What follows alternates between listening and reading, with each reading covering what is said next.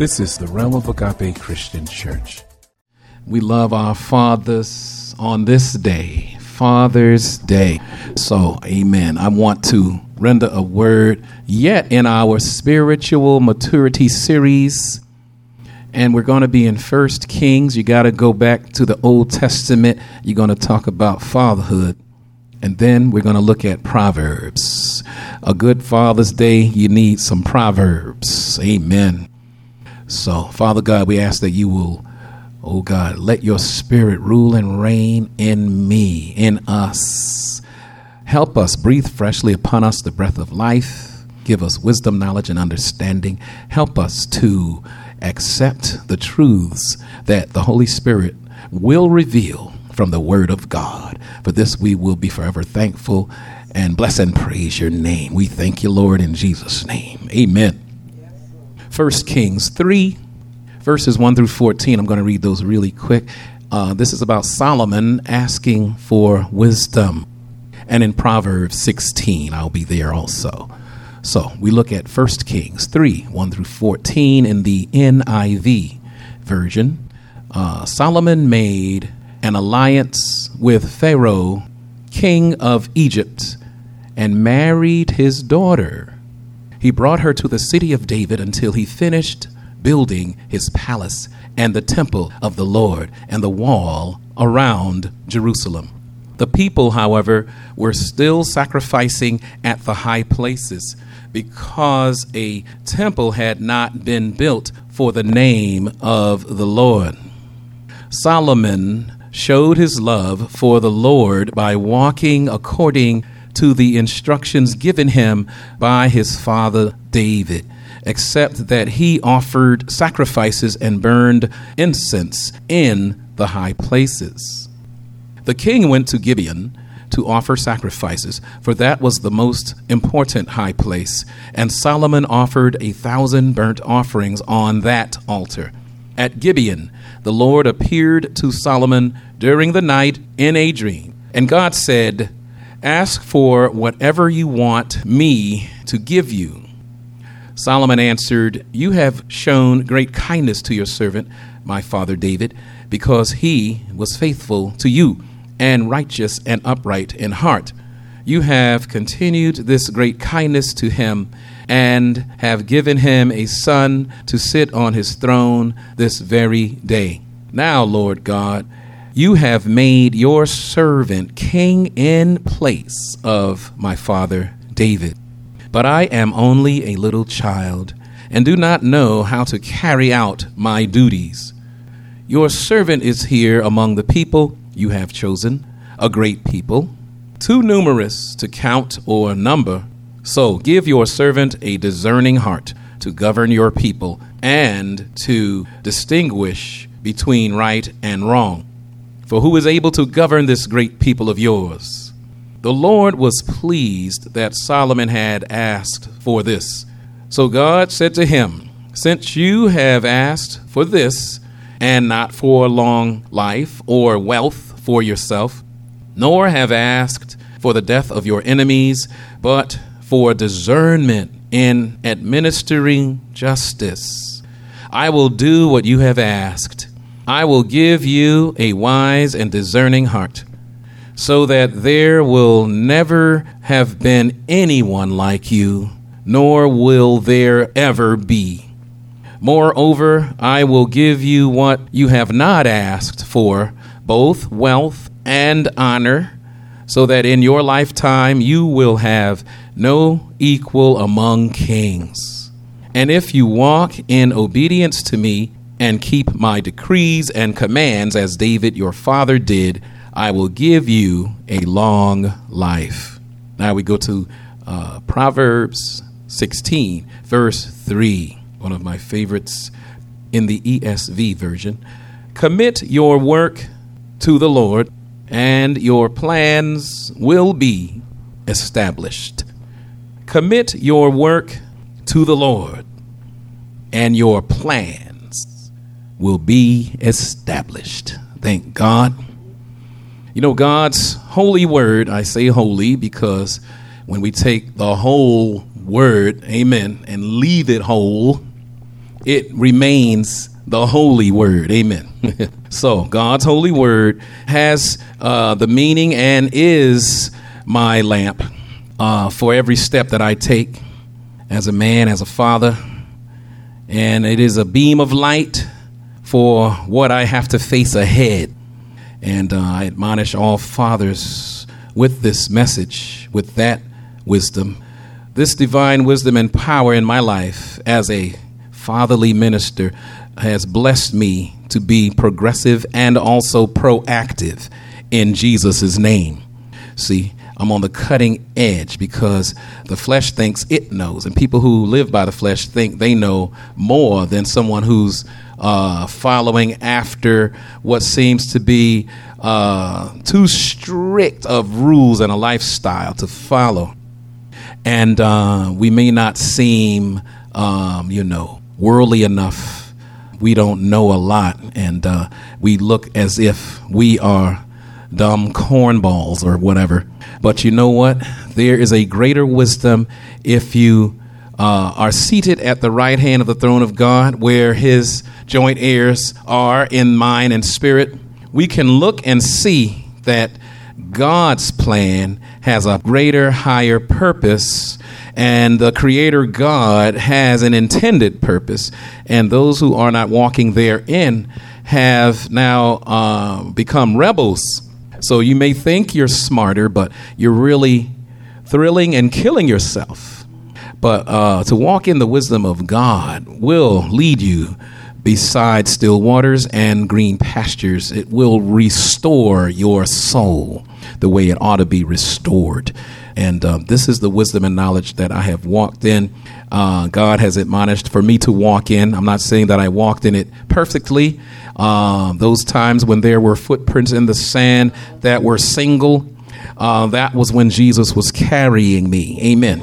And he put me back down to let me practice what he has taught me. And I have to make approximations as a learner does. Teacher will allow such things, but they are close by so that the person won't hurt themselves. Amen. Thank God. But fathers, we shouldn't rely solely on earthly wisdom and greatness as our means of victory. Paternal victory is only in and through Jesus. So we are worshipers because of him, and we worship the gift giver, not his gifts. Amen. The eternal gift giver seeks our fellowship to share in purposeful profession, not heartless confession. So let's all remember on this day, fatherly wisdom without holiness causes unfaithfulness to God. I want to talk about that today. Fatherly wisdom without holiness causes unfaithfulness to God. Thank God. Now we're going to look at the purpose of this message. According to the scriptures read, they were strategic. First, we find in 1 Kings, evangelistically speaking, the purpose is to show how fathers can choose against the redemptive love of the Creator, because God gave us free will. But you know what? That ultimately brings us to an eternal ruin, which was made for the devil and his fallen disciples. And also in Proverbs, we find the following ancient but yet relevant purposes as prophetically penned by King Solomon, 8 of them, to enable the readers to learn and apply the fear of the Lord in their lives, to provide skill for living successful living from the two perimeters of natural order and God's word. See, we increase in stature and in favor with God and man. See, 3, to know wisdom and instruction, to receive teaching in wise dealing, in righteousness, in justice and equity. 5, to help the simple gain prudence, fidelity in life, being a trustworthy person, and the youth that they would gain knowledge and discretion. This quality is one of those paternal qualities. You are a pillar in society, ever challenging youth for a better life. Amen. 6, to increase learning and to acquire skill in understanding. 7, to understand proverbs, parables, wise sayings, and riddles, the mysteries of the Bible. Amen. The Holy Ghost helps you. You have to have a Holy Ghost life for that. And number 8, to learn the fear of the Lord. See, we prioritize honoring God. That's what that is. Now, the Spirit revealed to me how the enemy uses secular culture to pull fathers away from the cultivation of fellowship with the one and true living God. And his name is who? Jesus. Amen. He's always pulling us. The enemy knows that Jesus's main MO is to build us up inside out, which will preserve a holy culture and posterity. Posterity is what we leave behind in the next generations, that which should help and not hurt. Amen. It's the heart that Jesus is after for our eternal good, but the enemy works to block our redemptive opportunity to have unadulterated fellowship with our Creator. The trick of the enemy is to draw our attention to fulfilling the desires of our innately separated, unregenerated heart with self-centered, self-indulgent, and self-fulfilled work. The devil will work you to your grave, work you away from God, work you away from your loved ones. My God. Since we must work, then we should watch out for such tendencies based on the temptation of the flesh to justify egocentric measures of entitlement. He'll make you feel like you should have these things going on in your life. So the holy counsel of the Heavenly Father, of Jesus and the Holy Spirit, has ordained work as the tie that should bind our hearts together in agape and not eros, in loving others greater than you love yourself instead of self-gratification, in having delayed gratification instead of getting what you want whenever you want it, whenever you feel like it. It should be about the common good of all, not of our sole propriety. Sole propriety renders us egocentric and self-indulgent. So the fellowship of our triune God should help us to see that is not how God intended for us to live. So God shows us how one should build up the other more than themselves. Be altruistic like Jesus. Doesn't mean you're a floor mat, but it means you do have to have joy. First Jesus, then others, then you. Amen. Joy. The balance scales of social function become dysfunctional when one takes advantage over other folks. That is when eros is preferred over agape. The Hebraic tradition, the background origin of this idea of work, can be boiled down to one word that is inclusive of this holy process. It is a word that caused Solomon to summon the attention of God.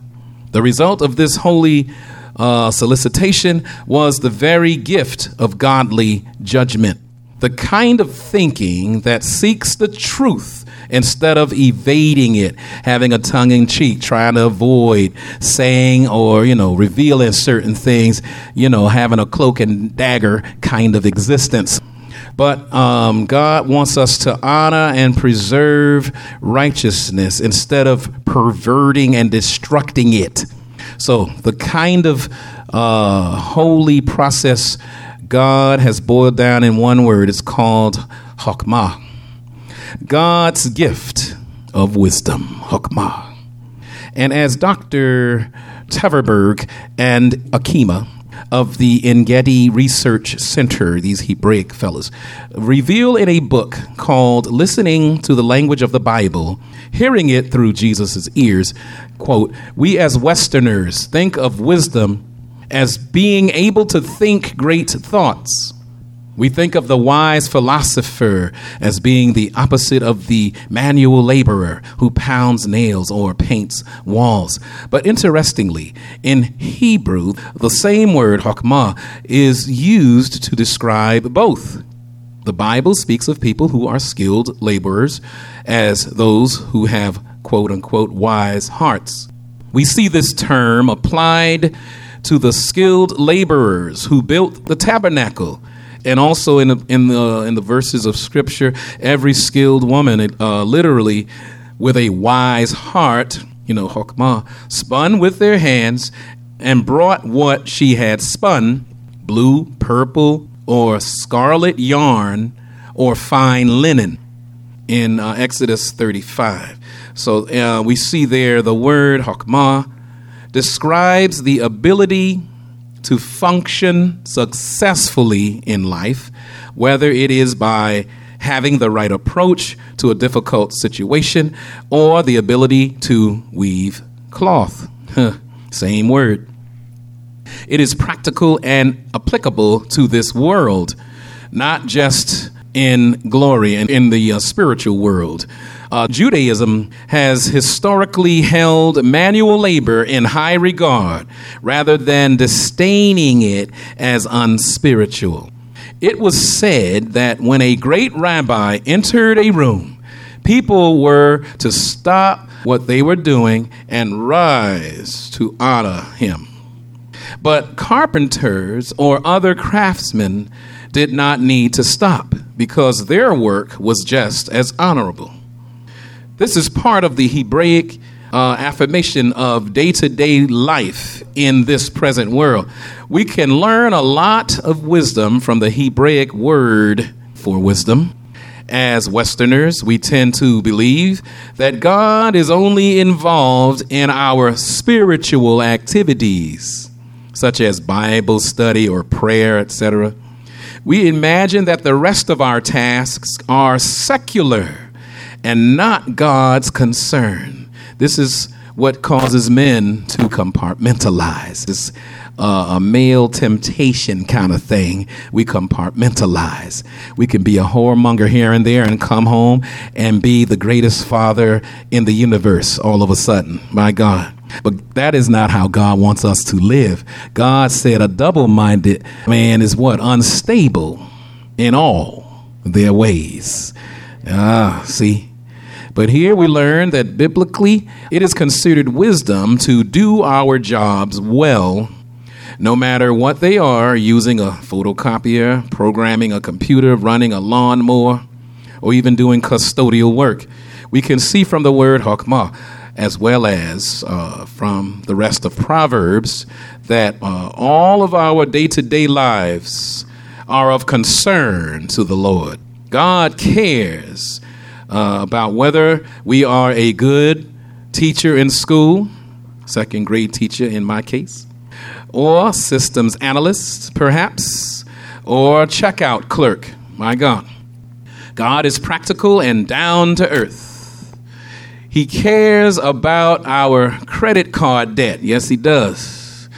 He cares about whether our house is a chronic mess or about how much we watch television. He cares about it all. My God. His desire is that we have wisdom in all things in order to live the life he gave us to the very best in excellence. The chokmah God is willing to give us is meant to be used skillfully in his kingdom, prudently, and for his glory. This is all from these gentlemen from the Engedi Research Center. And I end the quote there. I also agree with one of the greatest, he's gone on to glory now since 2021, I found out, late great Bible teacher and Christian psychologist, Dr. Larry Crabb. We had a book or two that he wrote that we had in Bible studies here in this church. Amen. So I agree with him about how he wrote that God intended for us to receive and believe according to what I am going to call the 12 wisdom keys of spiritual victory. They reveal God's redemptive work done, which gives us the opportunity to be spiritually victorious over the ever-present deluge of Luciferian doctrines. We know that there are doctrines of devils in our culture. We see them broadcasted out, my God. And these teachings are overwhelmingly contaminating our postmodern culture. So let's look at the 12 wisdom keys of spiritual victory against such tidings. Number 1, we tend to make Solomon's mistake of management over holiness. We're in constant danger of losing our center. The center of our joy should be who? Jesus, right? We could lose our center as Solomon lost his. When that happens, things spin out of control. Solomon started, worshiping idols with the many wives that he married. They brought with them their baggage, and a lot of their baggage had idols in them, my God. And he followed suit right with them. From the bedroom to the other high place in the hills, my God. He left Blueberry Hill and went to the high hill of idolatry. My God. Here's wisdom key number 2. In God, our needs are prioritized over our feelings, but our own MO tends to work vice versa. Our feelings over our need for holiness. We cannot live by our feelings. We'll be on a roller coaster ride all the time, sometimes up, sometimes down, sometimes level to the ground. But God will keep us stationed. Amen. He will plant our feet on a solid ground. Amen. And make us to be rooted and grounded in what? Truth. Thank God. Number 3, wisdom key number 3 for victories, for spiritual victory. 3 is the gist of how we solicit God's ear is this quote: God, I need to know how to manage my life better so I can deal with headaches and hurting friends and in disappointing Christians in ways that please you and keep me sane. In Jesus' name, amen. End quote. But God is screaming out a big loving caution to us of how that was Solomon's mistake. Manage things well. To be a good juggler of mayhem. No. God says, put the toys of mayhem down and let's look to holiness. Amen. Number 4, we can also hear God saying, quote, there are many things I want you to understand as you read this book of Proverbs. The most important thing to understand from Proverbs is this: your desire to be effective, to depend on biblical principles for success in your family, church, career, and friendships can be legitimately strong. But when that desire is stronger than your desire to be holy and to depend on my power through the power of the Holy Spirit for becoming more like my son, Jesus, then you will not advance my plan. No matter how carefully you follow my principles or how much apparent success you enjoy, and you'll be especially vulnerable to serious sin. So you must always walk in the Spirit, end quote. Wisdom key for spiritual victory number 5. Solomon's desire to be effective in handling all that life threw at him was stronger than his desire to be holy in the middle of his difficult challenges. That was Solomon's mistake. God is saying, quote, when efficient management, especially when you're good at it, trumps holy living, the lack of holiness is either not recognized or it is not seen as a terribly serious problem.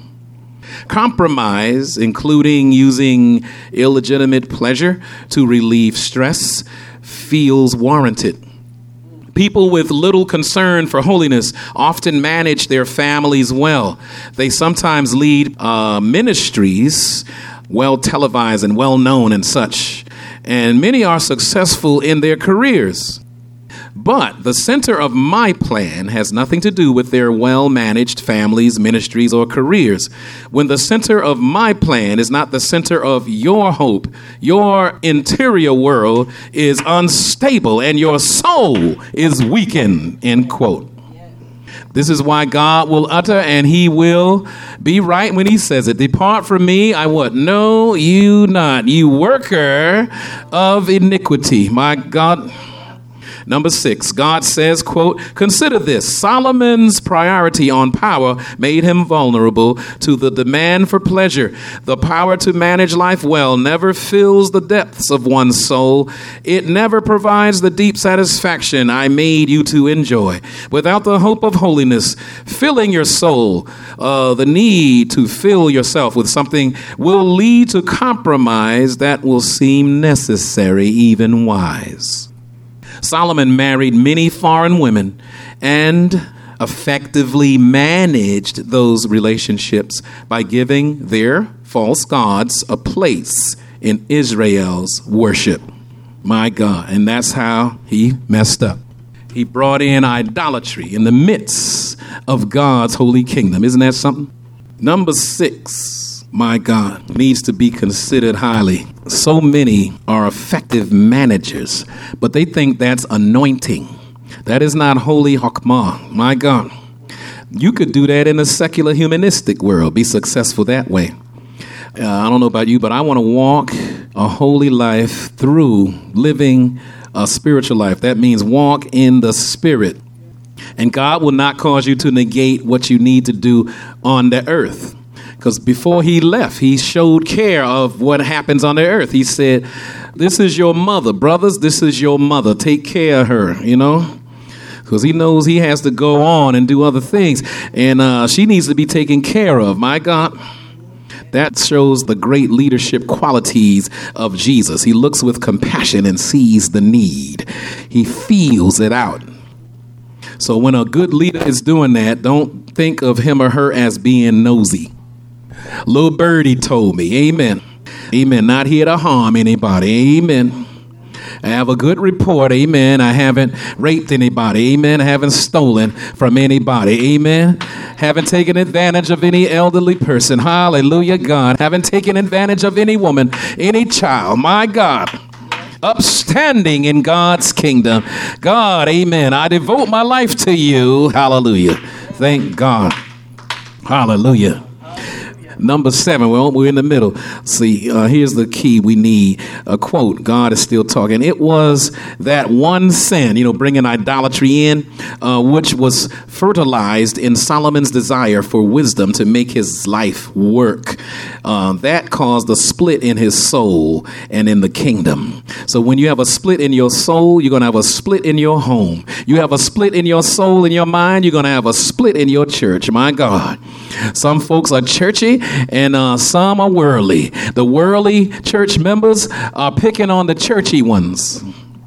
And sometimes the churchy ones are wearing a cloak of maliciousness and they're going around thinking they're more holier than thou. And God doesn't like either. Amen. He wants us to build each other up in the what? Most holy faith. So worldly folks, get your mind right. Amen. Churchy folks who have a high mind, get your mind right too. Hallelujah. God is in the middle trying to balance everything out. Amen. Level the playing field and get us to do right for him and bring glory to his name, not disdain on his name. Hallelujah. Thank God. And I don't like when fleshly folk, amen, are demeaning the vernacular of those who are trying to walk a holy life, and they live and breathe God and live and breathe the Holy Ghost, live and breathe the revealed truth from the Word of God. So out of their mouth will flow what? Rivers of what? Living water. Don't call my living water from the Holy Ghost something that, amen, is not cool, something that is not acceptable, something that is not tolerated by your secular humanistic tendencies. Amen. I am what I am, and I'm not ashamed of what I am. I live for Jesus. Hallelujah. Thank God. And God said, yes, you're going to be persecuted for righteousness. You should be thanking God because God is happy with you. Amen. Thank God anyway. Oh, hallelujah.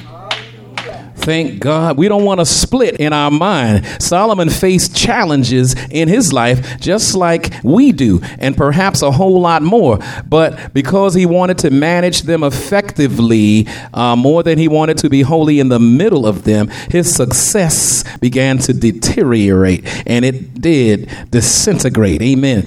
And it became, amen, something that you would call a failure. My God, his son, Rehoboam, following in his father's footsteps, which were foolish, was more interested in managing his inadequacies than becoming holy. And he ended up becoming a fool.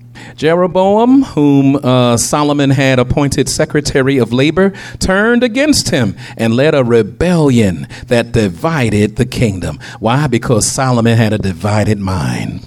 My God. Here's number 8. God is still talking. He says, know this.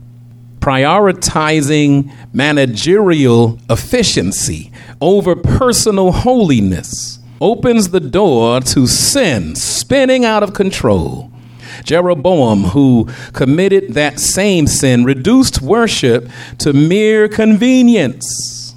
And I think the devil is using this tool during COVID, when the church doors close and everybody's Zooming, having media used in worship. And I know some people are doing it. It becomes background music while we're barbecuing in the backyard. We're still at church, quote unquote. My God, one of my family members did that in another state. Oh, I'm going to tune in. And I could hear them in the background in their backyard barbecue saying, pass another brewski. My God, what in the world is going on? Hey, what's going on? There's nothing new under the sun. It happened in Solomon's kids' days. Jeroboam, because he was a double mind, now he caused the kingdom to have a double mind. He wanted the people to have convenience in worship.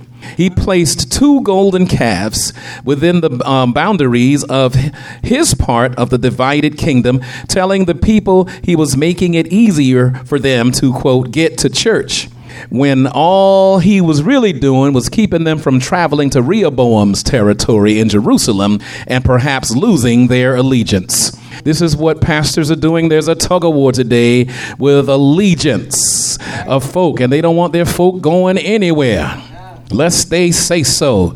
There's a lot of things wrong with that, and there's some things right with it. I mean, you should have a protocol. You tell your job where you are. Right. Amen. We should be telling our leaders where we are. Amen. Because they have biblical rule over your soul, not as a tyrant, but because they have, amen, been placed as someone who's spiritually watching over you. And if they don't teach you right, they're going to be blamed. Whether you receive it or not, they got to teach right. And it's not on them. But if they could have did it and didn't do it, the blood is on their hands. And they have to do it right. We have to be pastors after God's heart. We have to have the compassionate heart of God, the compassionate eyes and ears and feelings of God. Hallelujah. We can't be how Jeroboam and Rehoboam were doing, just playing tug of war with folks, amen, and trying to have a fancy place to keep them mesmerized and glued in and romancing them so that there's no place like our place and nobody could do it like we can do it. Maybe others could do it better, but if God placed you here, that's where you ought to be. Amen. One time, one of my dads, Reverend Dr. Robert L. Norris, he said, if this place was like you, what kind of place would it be? My God, if people came to church like you, how would the church be? If people were a church member like you, what kind of church would we have? Amen. We got to put into the church what it ought to have and stop just plopping down and waiting and looking. Hallelujah, like you in some restaurant or something. God said, roll up your sleeves. It's time to work. Work, for there's going to come a time when it's too late and you can't work. You better work while it's what? Day. God is saying, I didn't crack the sky yet. You're supposed to be working, baby. Get off your blessed assurance and get to work in Jesus' name. Hallelujah. Anyway. Oh, hallelujah. Number 9, both Rehoboam's southern kingdom of 2 tribes, which were called Judah, and Jeroboam's northern kingdom of 10, known as Israel, began a downward decline from the glory days of Solomon to terrible days of captivity and exile. See, both of them experienced that. The lesson to be learned here from the wisest of fathers who became the greatest of fools is this: leadership without a priority concern for personal holiness over effective management at best produces only outward success. It fails to engage the real battle in the souls of fathers and those who are going to be fathers, between losing our life for God or gaining our life without God. I don't want to gain life, without God. I'm really lost without hope, and I just don't know it because the devil got me blindfolded. But when the devil and all of his cohorts, now I have the naked truth of what they have caused, the wages of sin, death then will be surrounded everybody. And then you will see, but then it will be too late. But God doesn't play unfair. He lets you see all along and lets you sense. God put that sense and sensibility in each and every one of us, which is why folks have guilt. But some folks begin to have this demonic kind of quality. They believe a lie. They cause lies and live by them. And they believe lies as though the lie is the truth. But that's a long journey, and you could get there if you allow the devil to keep leading you there. Keep tolerating until now it's a Tower of Babel. My God. And now you are so far away from God. You have tried to build your own way outside of God. And it's only going to lead to eternal damnation, confusion all along the way, and then eternal damnation. God does not want that for anybody. He wants us all to live right, to go away from the evil, cling to that which is good. He's not coddling our sins when he says he loves everybody. He wants everybody to come in. But to come in, you got to get rid of that which is unseemly in the presence of God. You got to get right. Hallelujah. Number 10, what else is God saying in 1 Kings? Quote, I could not let this stage of affairs go unaddressed. So I raised up Elijah, an irritating misfit in the religious culture of Israel under Ahab, the worst of all Israel's kings, who was also a father. You must be prepared. If you challenge mere effective leaders by the standards of holiness, you will not be well received. I know that personally. Amen. Back to what God is saying. John the Baptizer was regarded as strange. Remember that? My son was declared a heretic. Yes, Jesus was declared a heretic. Follow in their ways, God is saying. I don't think many want to do that, right? Pick up your cross. Well, that hurts. There's splinters in my back. Pick it up. I didn't say about the splinters. I said pick it up. Amen. Thank God. Follow in their ways. Value spiritual formation above successful management. It will cause the need to fight the good fight of faith. And what do I always say? If you're not fighting, you are falling. My God. Number 11, almost done. Solomon would have benefited from what God said through James. Not my father, but the book of James. Amen. In the Bible. Quote, consider it a sheer gift, friends, when tests and challenges come to you from all sides. You know that under pressure, your faith life is forced into the open and shows its true colors. So don't try to get out of anything prematurely. Let it do its work so you become mature and well developed, not deficient in any way. If you don't know what you're doing, pray to the Father. He loves to help. End quote. James 1, verses 2 through 4. That's from the Message Bible. It helps you to understand it better, right? Sometimes we read that scripture, we have no complete clue of what it actually means. But God is helping us to practice our faith. Amen. Faith without works is what? Dead. You don't even live it. Amen. So when we go through things, we don't always need to be praying, oh, take this away, Lord. I mean, you could start out that way, but you better end like Jesus. Nevertheless, not my will, but thy will be done. Don't just say, take it away, Lord. If it's possible, take it away. At least Jesus had wisdom for that, right? If it's possible, take it away. He said, but nevertheless, not my will. See, that was the God man. We heard man talking, but we heard God fill it up, amen, with the correct way, amen. We start out hearing him, kind of sounding like us, but then, no, God said, no, I know you are weak and wayward in that sin thing, but no, you don't have to fall. God is telling us we don't have to fall. There's better for us, thank God. Which is why we have number 12, the last one. God promises to give fathers the wisdom they need. How many of you out there, because I said it takes a village, not just fathers, because fathers are connected to mothers. Amen.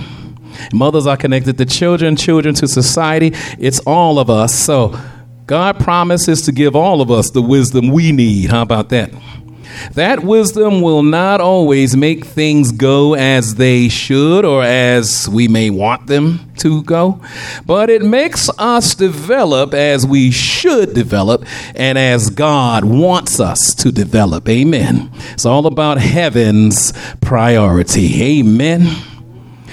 So, fathers and fatherly men, we don't have to make Solomon's mistake of seeking to perfect the management of life's formidable passes. God goes after our hearts to renew our hearts according to his eternal purpose. We have to be renewed. Amen. So if his plan is not the center of our hope, our interior world will always be unstable. And our soul will ever stumble in weakness. The enemy is always lurking about, ready to blame God and his holy plan, when all the while the dark deceit of hell is the origin of failure. Let's be encouraged to listen to the Father of lights, not the father of lies, who is the devil. The Father of lights is our heavenly Father, wherein there is no variableness nor what? Shadow of turning. Hallelujah.